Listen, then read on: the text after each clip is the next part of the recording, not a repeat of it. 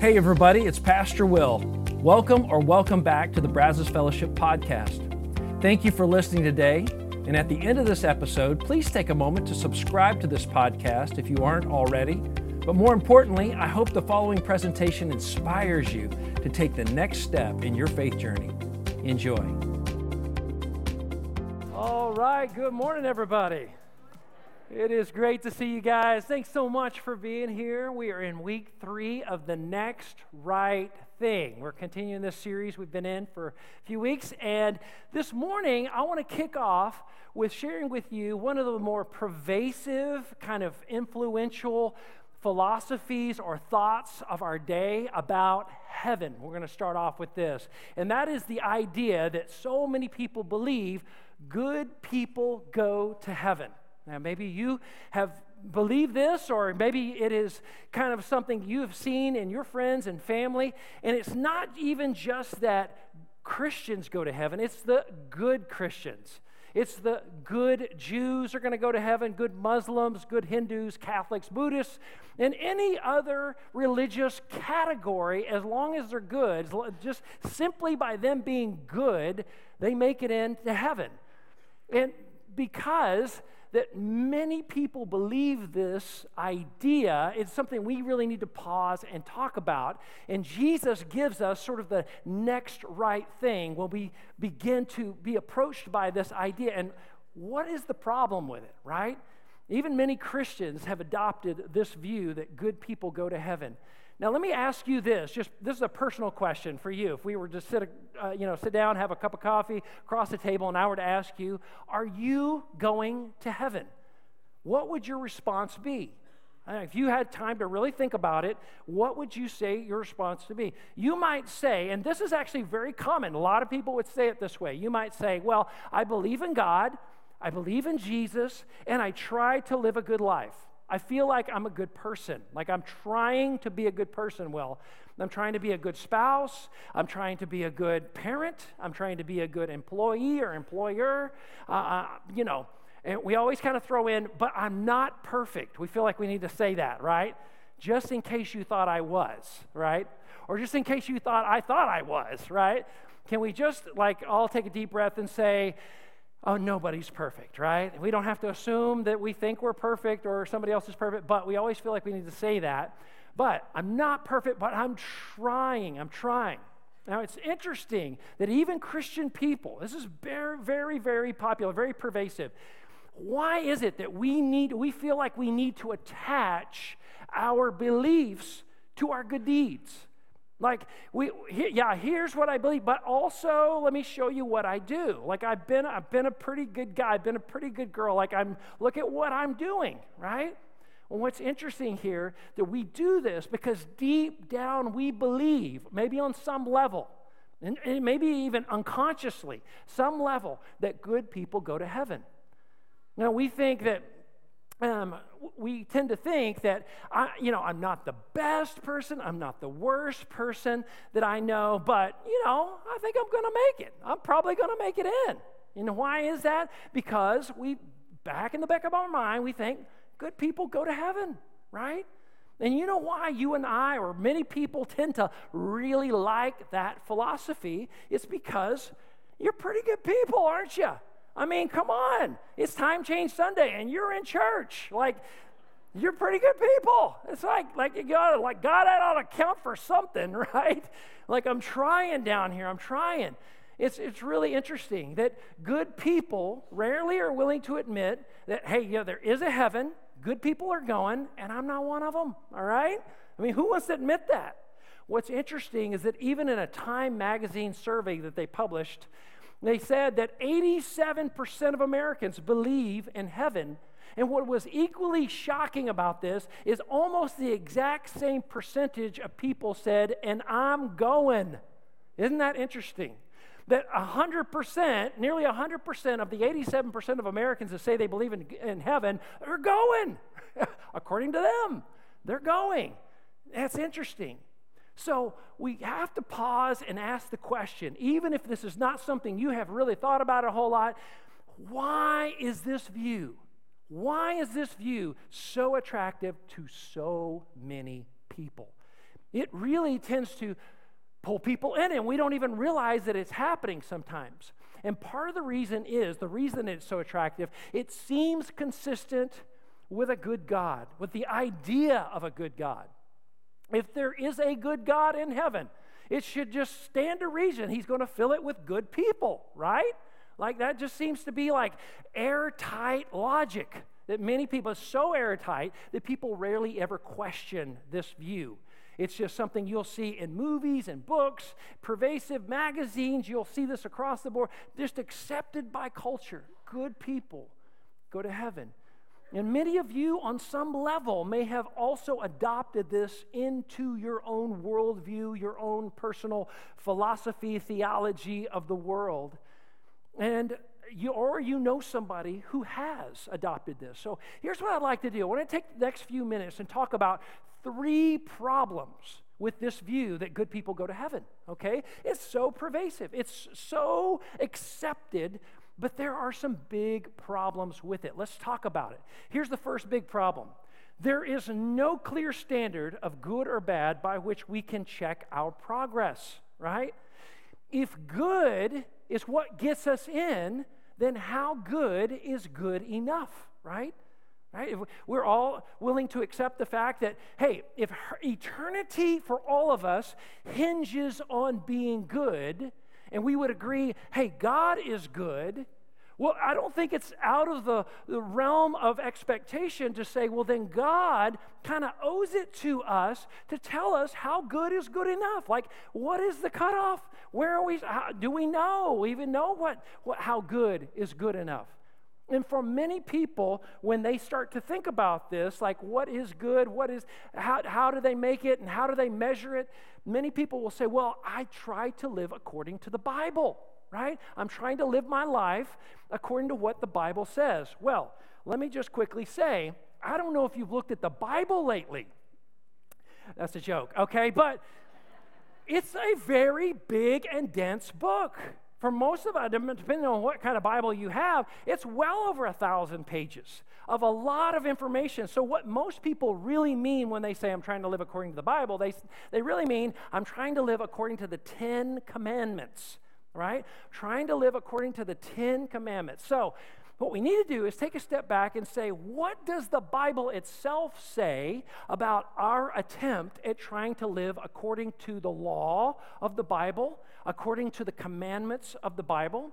The Apostle Paul in the New Testament, the book of Romans chapter 3, verse 23, here's what Paul says about living, how good people can be when it comes to living according to the law. If you would, let's read the highlighted words together. For all, that includes everybody, right? I think we can all agree. For all have sinned and fall short of the glory of God, the perfection, the holiness of God, His flawless laws.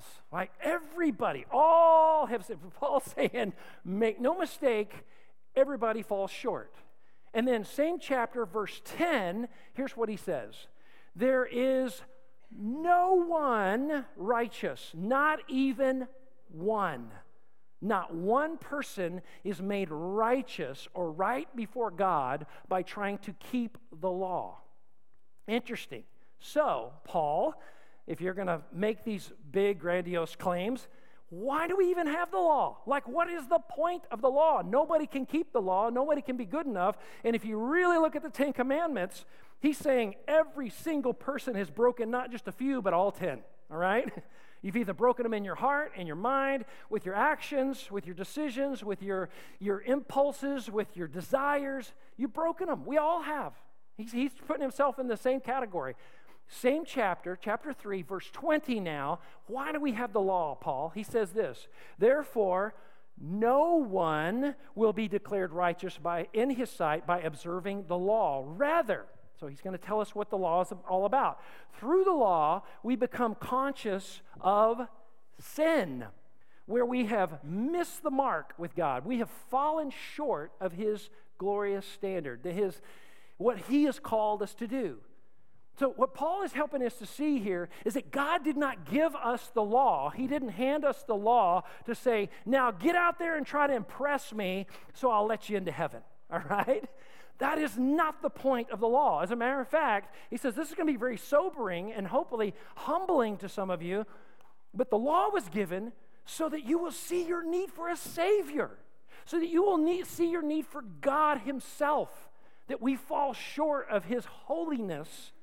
And because of that, we need forgiveness, and the only one that can extend the forgiveness to us is the one to which we have offended. We have fallen short. We need forgiveness from God himself. And what's interesting is that sometimes this completely gets missed. And if Paul really is trying to help us to see that if your standard for right and wrong is this book, it's the commandments of God, you just need to know this standard is way too high. Nobody is this good. Nobody makes it if that is what you're trying to do. If you're trying to get in on your own merit by trying to be good, you don't make it.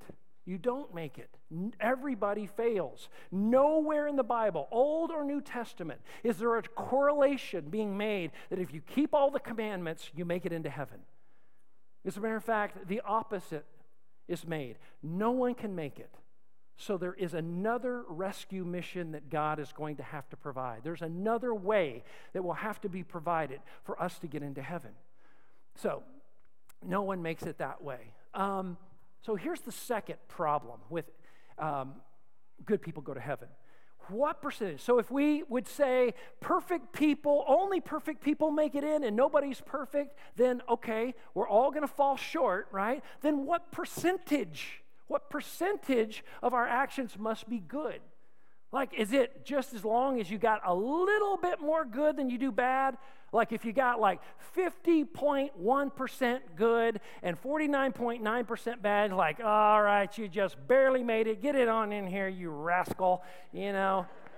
Is that how it's going to work in heaven?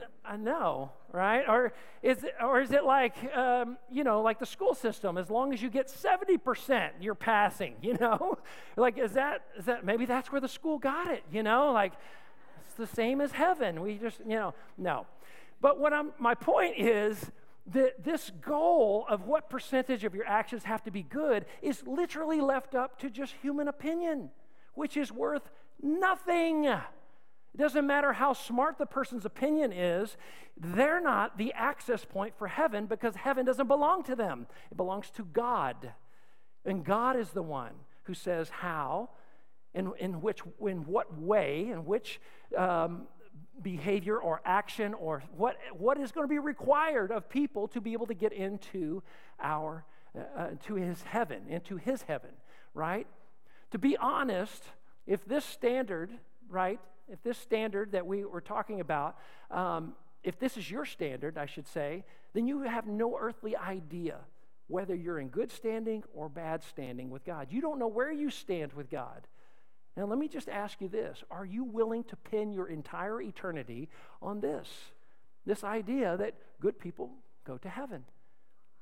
One of the best analogies I could give you for pinning your hopes on that at the end of your life, it'd be like if a teacher comes out at the beginning of the semester, or professor, right, comes out at the beginning of the semester and says, okay, this is going to be an interesting class because we're only going to have one test. It's going to be at the very end. It's going to be a final exam, and that's it. It's a pass-fail.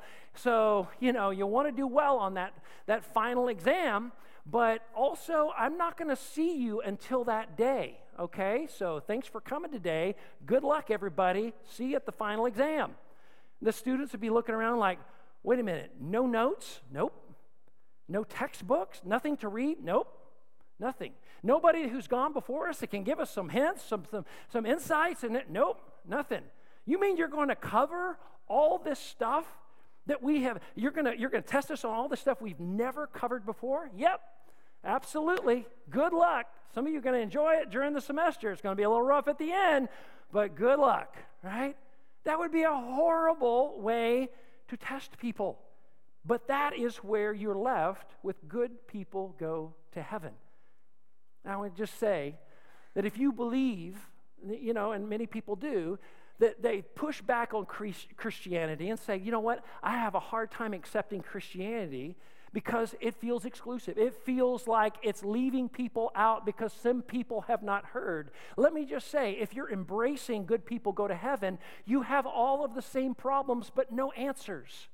At least Christianity offers some concrete answers for how to answer those questions.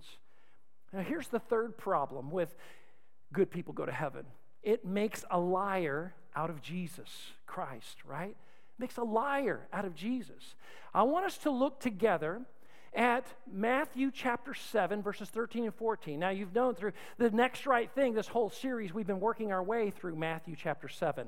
So we're going to pick up where we left off last week, verses 13. This has all been kind of a setup for this, Matthew 13 and 14. But here's what Jesus says in the middle of his sermon, and I'd like you to read these highlighted words with me. He says, you can enter God's kingdom only through the narrow gate. The highway to hell, by the way, not just a lyric of an AC/DC song, okay? Highway to hell is broad, right? And its gate is wide.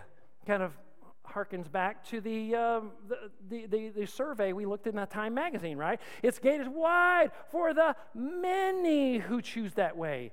But the gateway to life is very narrow. And the road is difficult, and only a few ever find it.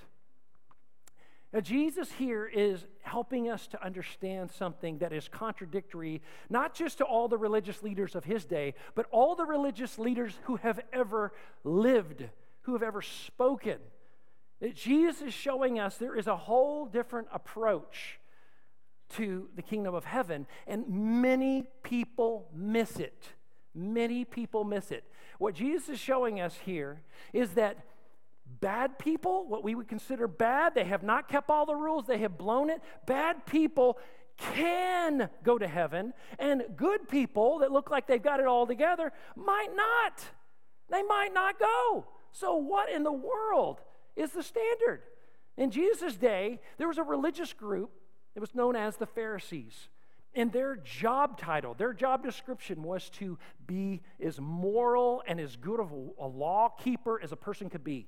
They were 100% committed to keeping the Old Testament law. And they were absolutely praised and applauded by the culture. Like, these people are so incredibly moral. They're amazing. And not only did they want that praise from other people, and by the way, they wanted it from people, but they also wanted it from God. And by the way, when Jesus, back up at the very beginning of chapter 7 of Matthew, when he talks about judging, you remember the week we talked about the judgmental and the judge chair and not being condemning and looking down your nose? He's totally talking about the Pharisees. They might have been keeping all the laws, but they were so judgmental. They were so condemning. They were looking down their nose at everybody else. So yeah, we keep the rules because we're so much better than the rest of you turkeys, right? And like, we're so good.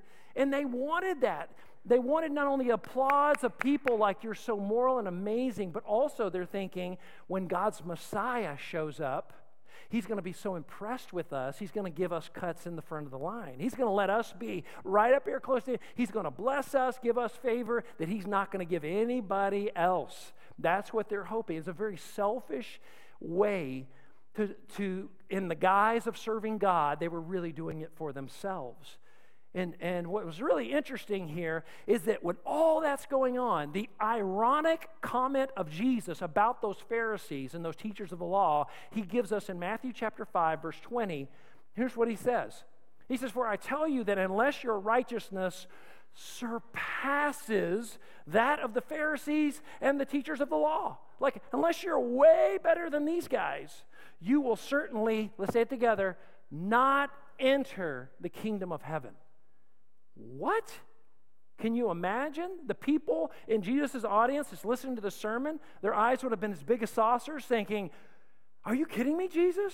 Wait a minute. These guys are as good as any of us get. They are the best of every bit of us. You know, like, how are you saying they're not going to make it? How could a person make it? There's no way we could make it. And Jesus' point is that Nobody makes it by going that way, but rather Jesus. I mean, this is just so mind-boggling. His approach was so much different. He would come up to famous sinners, people that had royally blown it, and publicly everybody knew about it. And he would say, "You are forgiven." What? You're just going to forgive that guy just like that? And there were other times he spent so much time with sinners, so much time with the down and out, the people that nobody else wanted to spend time with, that those same people, the Pharisees and the teachers of the law, gave him a title, a moniker. It was a put down. In their mind, Jesus wore it like a badge of honor. Friend of sinners. He spent so much time with, he loved them because these were the people who were willing to say, I see my need for God, right?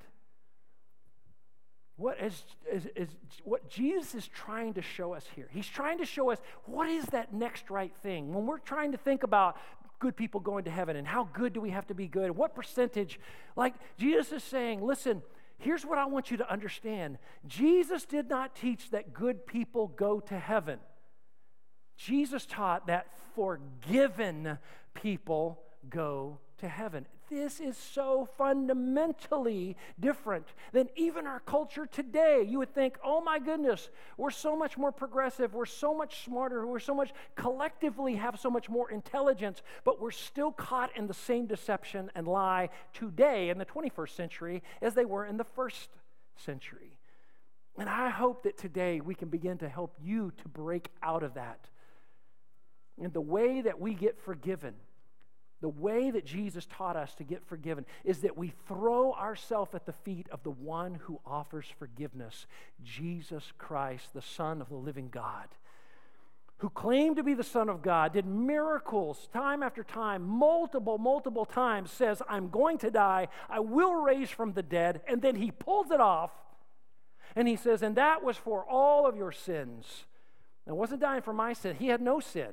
He was dying in our place. He resurrects from the dead so that there's a chance for you and me to be able to be forgiven because we can't live up. We all fall short. We need his help. We need his forgiveness. We need his saving grace in our life. This, ladies and gentlemen, is the narrow way. It is the narrow entrance into the kingdom of God.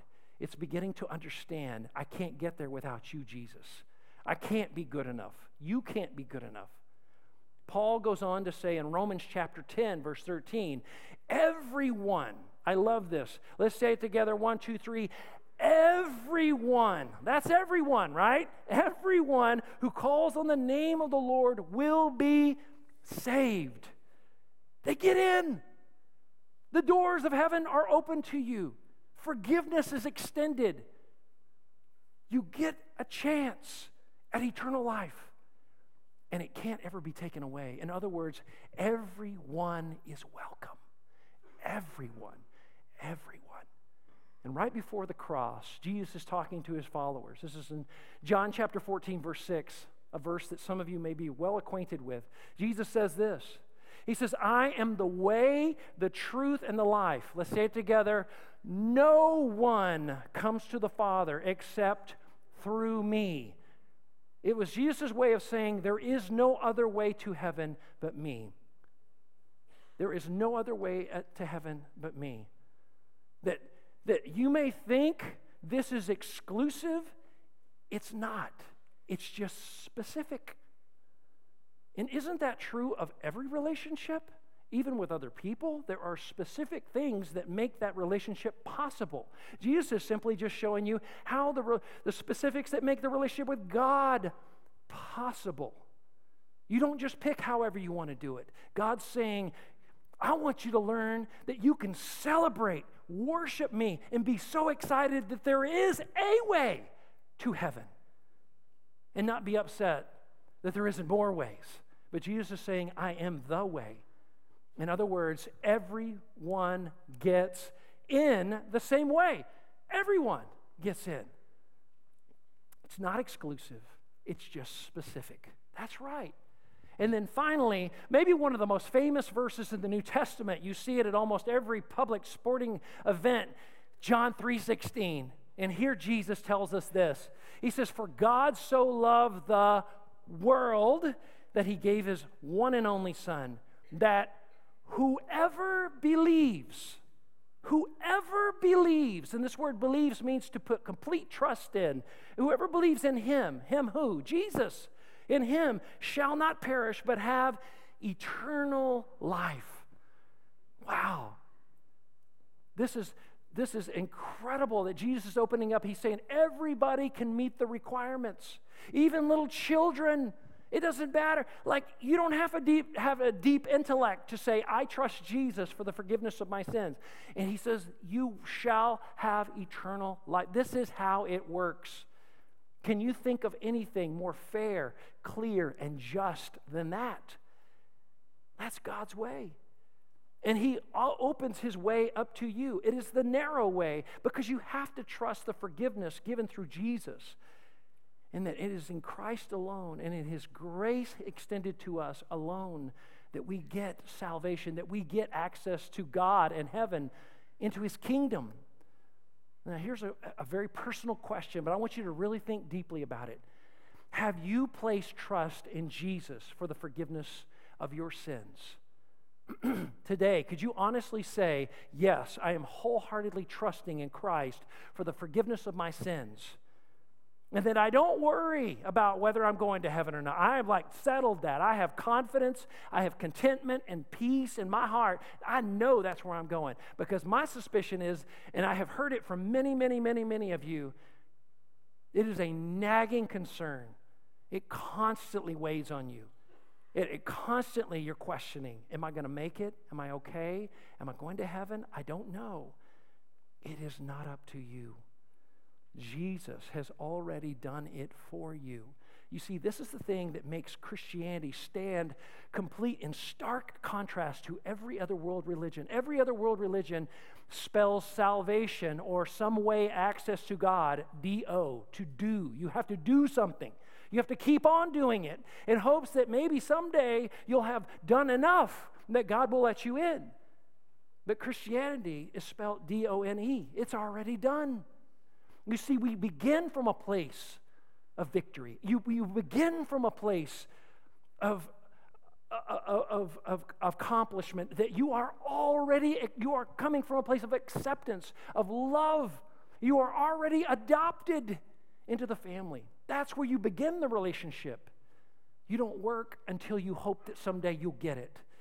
What a relief, right? Now let me just say, in just a moment, I'm going to lead us in a prayer. If you would honestly have to say, listen, I have not done that, Will. Not to any sufficient degree. Like, I'm still questioning, I still doubt, I still wonder all the time. I want to be able to help you to leave here with confidence today.